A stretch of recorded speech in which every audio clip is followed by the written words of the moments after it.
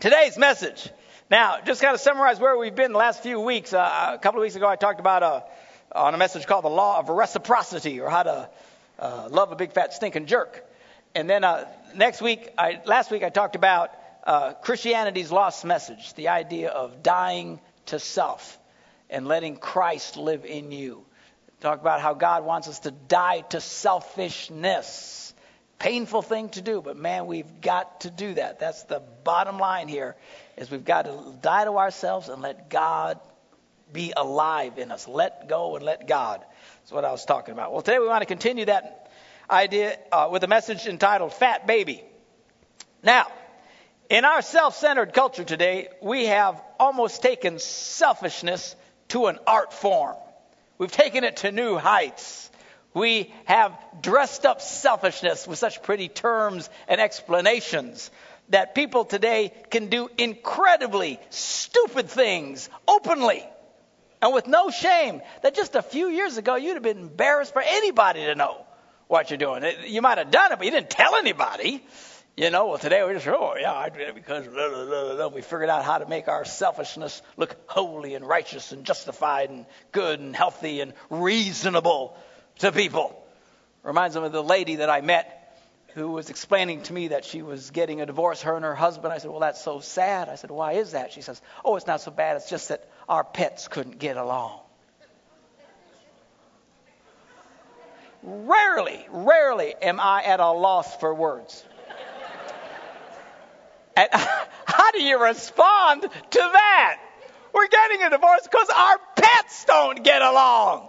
Think, man, even if you really thought that, good Lord, don't be dumb enough to tell people. But we tell people because it's all justified. Of course, our pets got to get along. It's all very reasonable.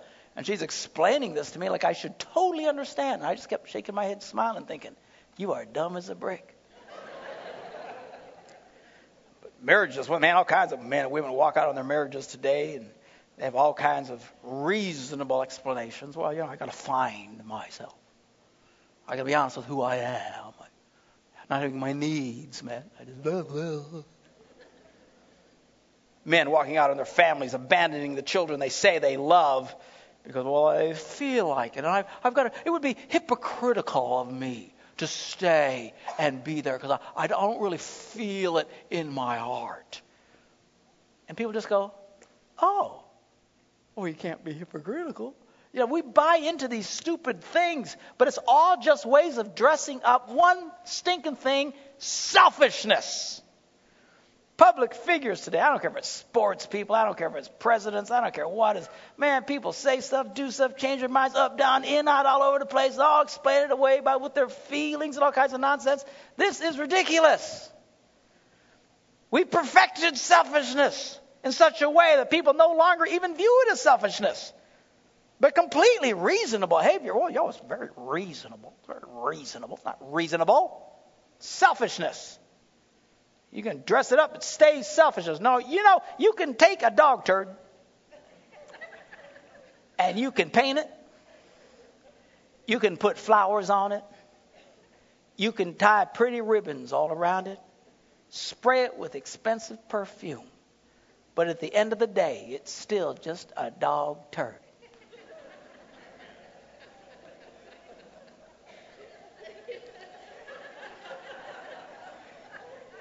I'll let that sink in for just a minute. Well, just kind of so narcissistic today. We can take virtually any selfish behavior, recast it, and it comes across as being perfectly reasonable. Perfectly reasonable. And we get sucked up into it. Lots of people just go, I didn't know that. But man, you got to look through that haze of nonsense and look at stuff for what it is. We violate the scriptures by being critical, divisive, hateful, cause all kinds of trouble, backbite and say nasty things. But we package it as a righteous indignation. As I'm fighting for what's right here. I'm being a big fat stinking jerk for Jesus. Now, one of the most ludicrous recasting of selfishness in the church today, the repainting of a dog turd, if you will, is when lazy, self-centered, It's all about me. Christians complain that they are not being properly attended to. Oh, Pastor, I don't know that we're being properly attended to. You know, we come to church and we expect a certain level of proper attention. You know, I came to the service and I didn't feel what I should have felt at that service. It's all about me. It's all about me. It's all about me. Because they don't admit that. They just complain and wrap it up in some kind of pretty nonsense. And the most common way of projecting selfishness today is this phrase, I'm not being fed. I'm not being fed. Nobody's feeding me. Here's what Paul had to say about that. In Hebrews, he wrote, we assume it's Paul, wrote, in fact, though by this time you ought to be teachers, you need someone to teach you the elementary truths of God's word all over again. You need milk, not solid food! Exclamation point! He's yelling at them. I've actually had people quote this scripture trying to justify why they need to be fed. It wasn't encouraging them to be fed. It was encouraging them to grow up. Goodness gracious. So-called mature believers talk like this. You expect to feed babies. Babies need to be fed. Toddlers need to be fed. I have 3 grandchildren. 2 of them are 3 years old. 2 months apart. And there's Parker, the oldest one. And now he's easy to feed. Because if you just set food out for Parker, he just eats it. You take him to a restaurant, it's a piece of cake. But then there's Kian. Delightful, wonderful, precious child. Who is wired. All the time. He's like his grandfather. And the kid is just... And this kid literally would starve to death if you didn't sit him down and stick food in his mouth. Honestly. You got to feed him. You got to feed him. If you don't feed him, he'll die. He just won't sit still long enough. He's so wired. He's always goofing around playing something. He's making toys out of his food. Yesterday, that piece of chicken, Rosa turned into a boat. You remember? Look, Poppy, a boat. Ooh, eat it. No, it's a boat. Ooh, eat it.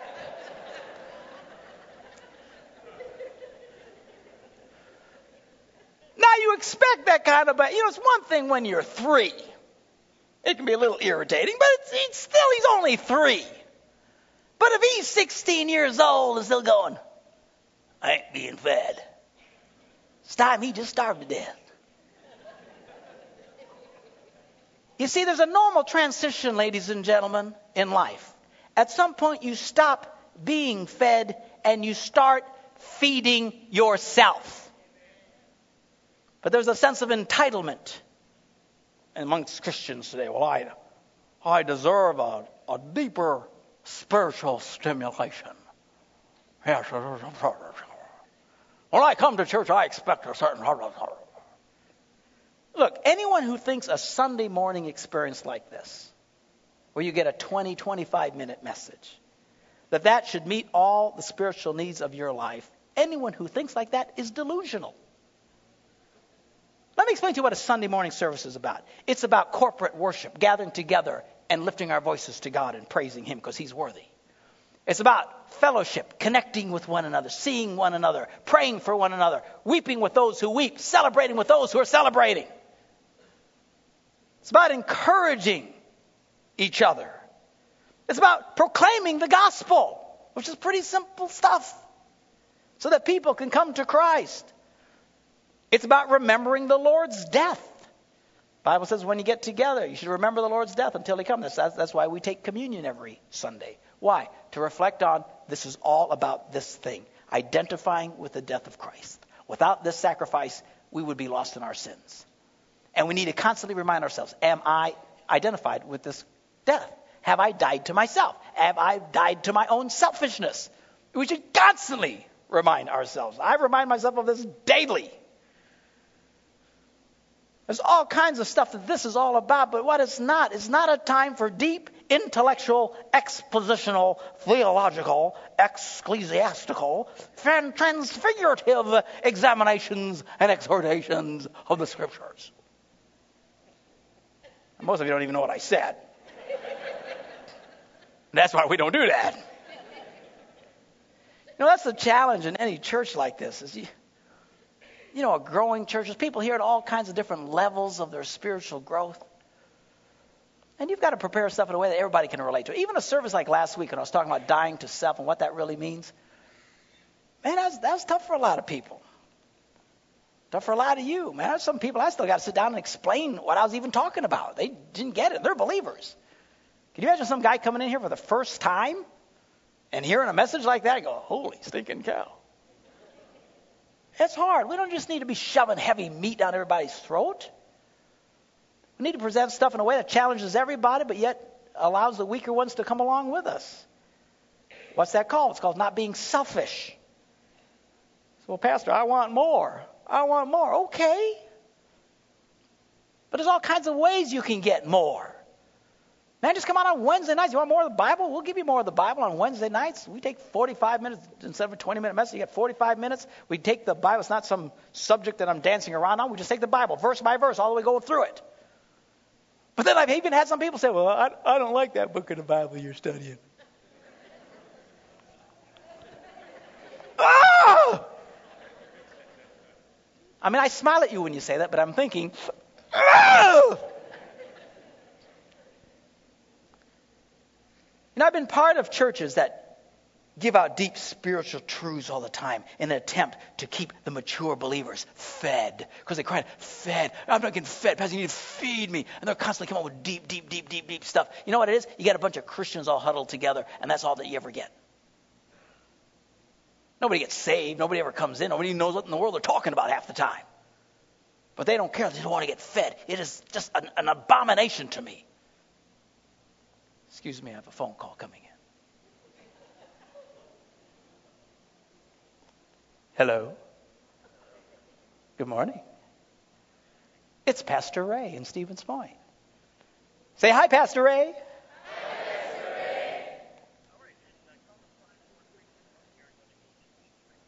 Ray. Wait. Let me tell you what's going on here. We are testing right now our satellite uplink. And we are bouncing off of some bird up in space somewhere right now, going back there. And Stevens Point is about to test the signal to see if they're receiving it. So go for it.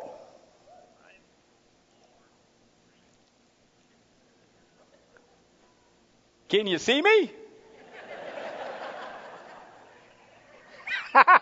They're clapping and cheering. Let's cheer with them. Woo!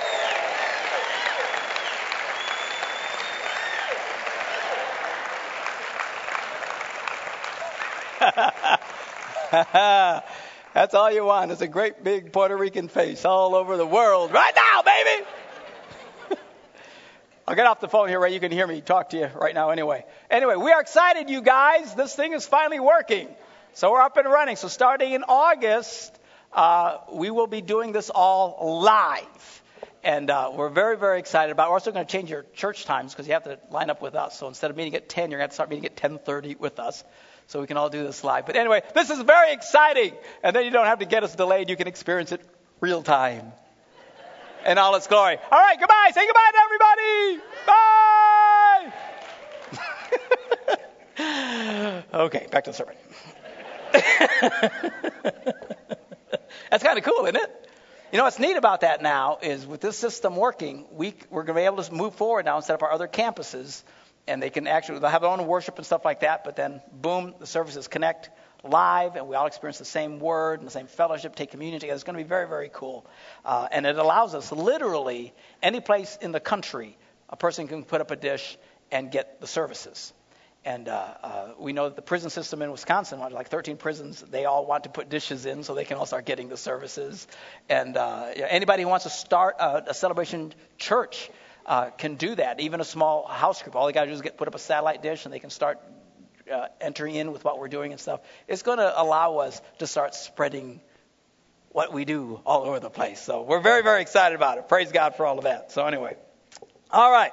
What was I talking about? People complain about not getting fed. Got to get fed, got to get fed. Now, granted, there are churches where it's not so much that they don't feed people. They actually starve people spiritually. I mean, they literally forbid people to go certain places, and they won't let them have Bible studies. And we can do this, and you can't do that here. Da, da, da, da, da, da. Well, that's a whole different ballgame. I'm not talking about that. And I'm not talking about, doctrinal problems. I mean, sometimes you're involved with a church, and there just becomes a doctrinal wall over some issue. You don't hate each other, but you just can't get around it. That's fine. I mean, if you believe that you should be baptized in prune juice, you're probably going to have a problem here, because I'm not going to do that. I'll compromise with you. I'll drink prune juice. I'll baptize you in prune juice if you want. But if you don't want that.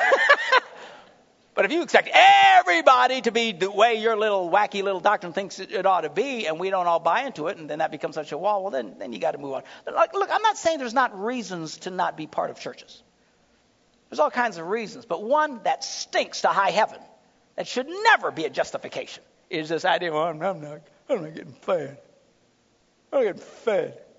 Man, in 40 years of doing this, serving Jesus, being part of churches, my wife and I were talking about this the other day. We have never, ever, ever, ever, ever said that phrase. Who thinks in terms like this? Selfish people, and we encourage people, and you hear other people say it, so we all start saying it, and we just take up the little dog turd and make it pretty, and everybody just buys into it.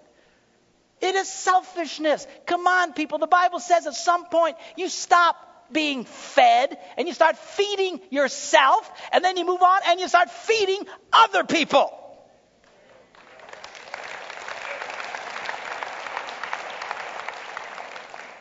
Say, well, I want to grow. There's all kinds of opportunities to grow, and seek out opportunities for spiritual food. We got the Wednesday night, we got Bible studies, we got small groups, you got personal devotions, you got Christian radio, Christian television. Goodness gracious, there is bookstores. If the early Christians would look at us with everything we have and the ability to reach out and get any kind of information or spiritual food we want, and heard people whining about not being fed, they would be mortified. Mortified. Above all, stop thinking that other people should feed you. Feed yourself. Sadly, there's more people interested in being fed than in even feeding others. And by the way, the best way to feed yourself is to feed others. Because the best way to learn anything is to teach it to other people. In fact, oftentimes, this sense of no longer being fed is just God's way of telling you, get off your butt and start feeding yourself and start feeding other people. It's a challenge on the inside of man. Start ministering to others. Now, if you've ever taught anything, ballet, guitar lessons, anything at work, you've had to teach anybody anything, I want you to stand up. Anyway, if you've ever had to teach anything, it won't be everybody, but it'll be, almost everybody. You've had to teach. All right, now, everybody who will admit you actually learned more when you were teaching it, sit down.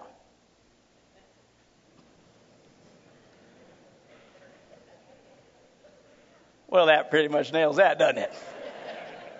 You always learn more when you teach others. You always grow more when you teach others. You always benefit more when you finally have to teach it in the sense sometimes of, gee, I need more, I need more. It's the Holy Spirit saying, come on, grow up already.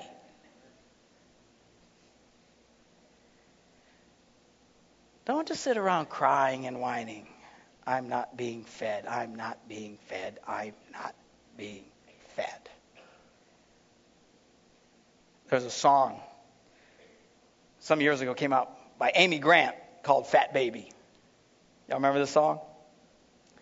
The words go like this. I know a man, maybe you know him too. You never can tell, he might even be you. He knelt at an altar and that was the end. He saved and that's all that matters to him. His spiritual tummy can't take too much. One day a week he gets his spiritual lunch. On Sundays, he puts on his spiritual best and gives his language a spiritual rest. He's been baptized, sanctified, redeemed by the blood.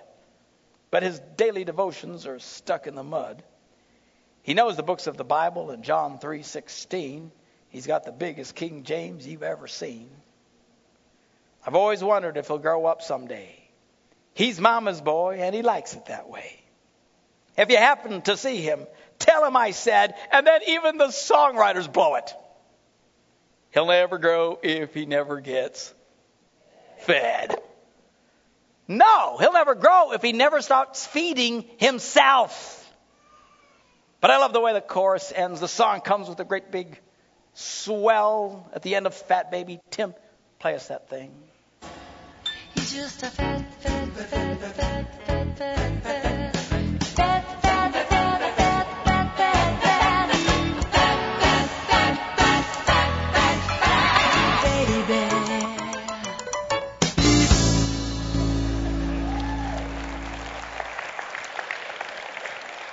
And on that deeply spiritual note, I'll have the ushers come forward and the musicians get ready to serve us communion. Man, let's not be fat babies. Let's not sit around whining and complaining. You hear anybody talk like that, you challenge them. What are you talking about, not getting fed? How old are you? How long you been coming to church? Some of the people making whining comments like this have been saved 5, 6, 7, 8, 10, 20, 30 years and still whining about it. We had a pastor's wife in the first service from California, Baptist church in California, and visiting people here. And she came up to me afterwards and she says, man, I'm glad to know I'm not the only one that hears that stuff. Churches everywhere hear this. It's whining. I don't care what church you go to. You've got that segment of people who spiritualize their selfishness. They spiritualize their laziness. Let us not be lazy. Let us not be fat little babies. Let's be men and women as we get challenged in the word here. But this isn't enough. You don't eat just one meal a week, people. We could feed you till your eyeballs are popping out this morning, real food. But chances are if you don't eat again till next Sunday, you're going to be pretty miserable. We need to grow up. We need to get mature. We need to be responsible for our own selves and start feeding ourselves. Where are you at this morning? As I said earlier, during communion time, it's the perfect time for believers to ask themselves, am I crucified with Christ? Quite frankly, if you're really hypersensitive about what you need, I need, chances are you're not really living a crucified life. Paul said this, I'm crucified with Christ and I don't live anymore, but it's Christ who lives in me. That's why we challenged you last week to let go and let God in your life. Maybe you're here this morning and you're thinking, wow, I've never even really thought much about this stuff before. Maybe you don't have a relationship with Christ. Maybe you've never asked Jesus Christ into your life. The reality is this, we're all sinners. We're all hopelessly lost. There's nothing you can do about it. We've all offended God. We've all done things we shouldn't do. There's not a stinking thing you can do about it. You can't buy it off. You can't come to church and work it off. You can't cry it off. There's only one thing you can do, is trust Jesus to take it away. That's why he died on the cross.